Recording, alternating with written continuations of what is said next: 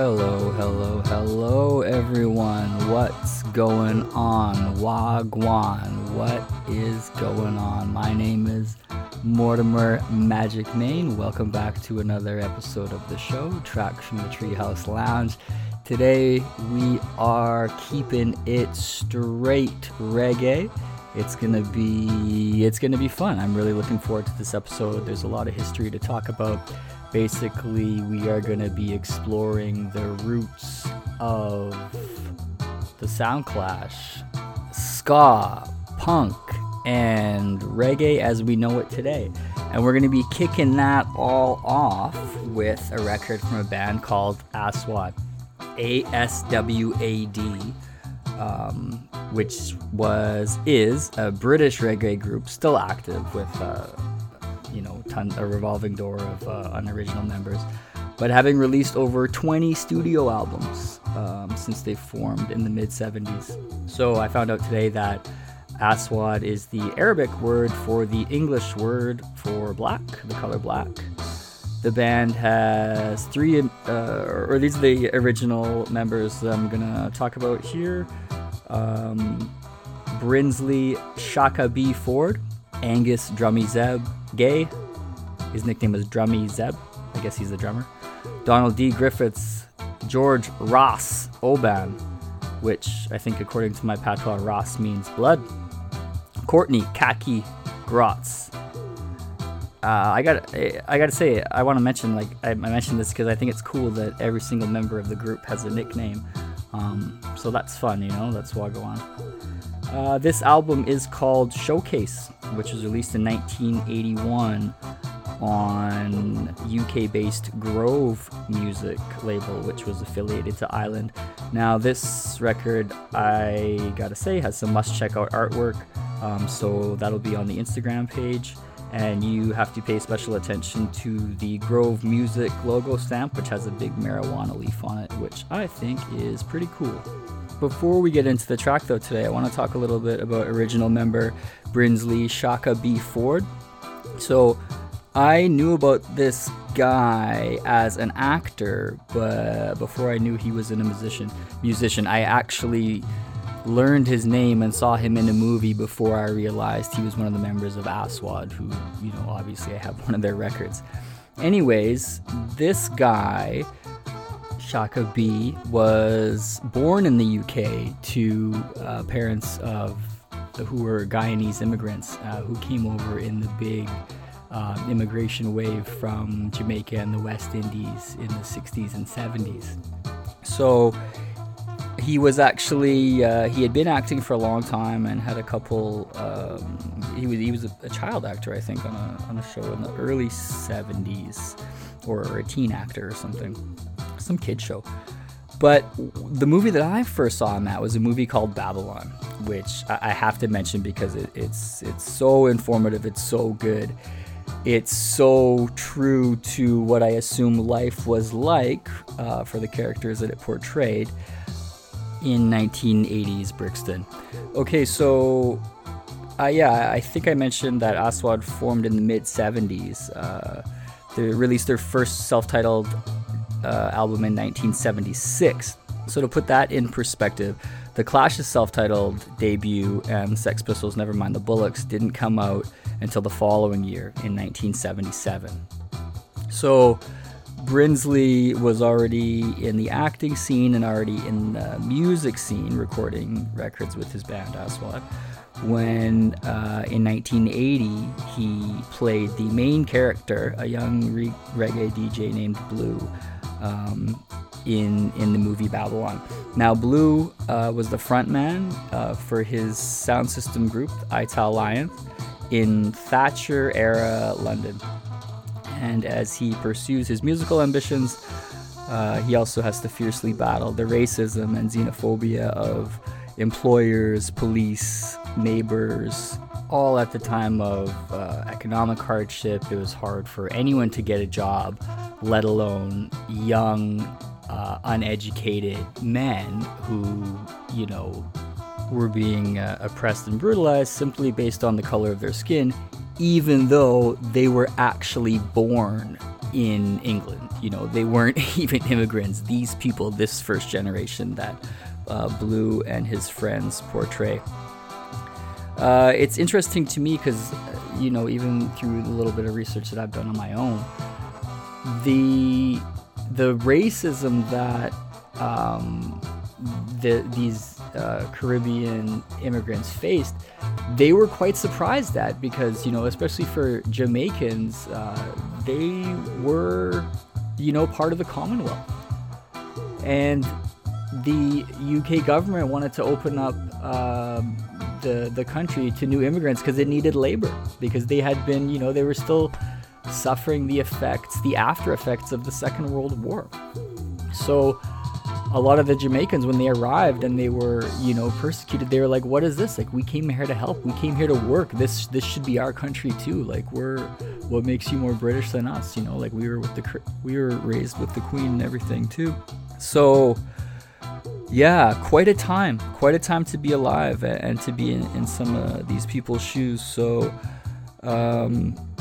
just as a testament to how good and how striking the movie was, it was not released in the United States until just 2019, just 2 years ago, which is when I first heard about it and saw it. Because it was originally deemed, quote, too controversial and likely to incite racial tension.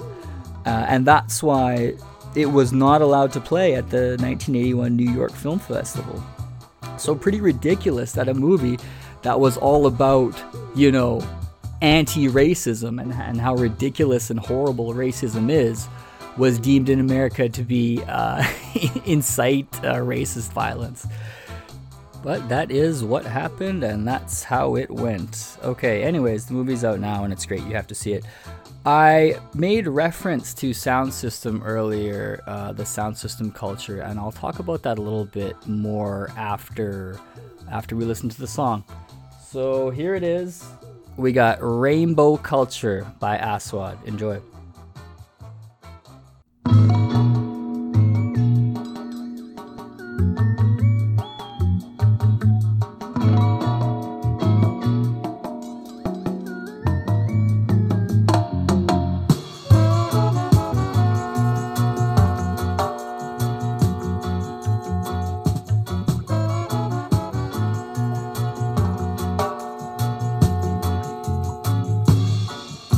I know the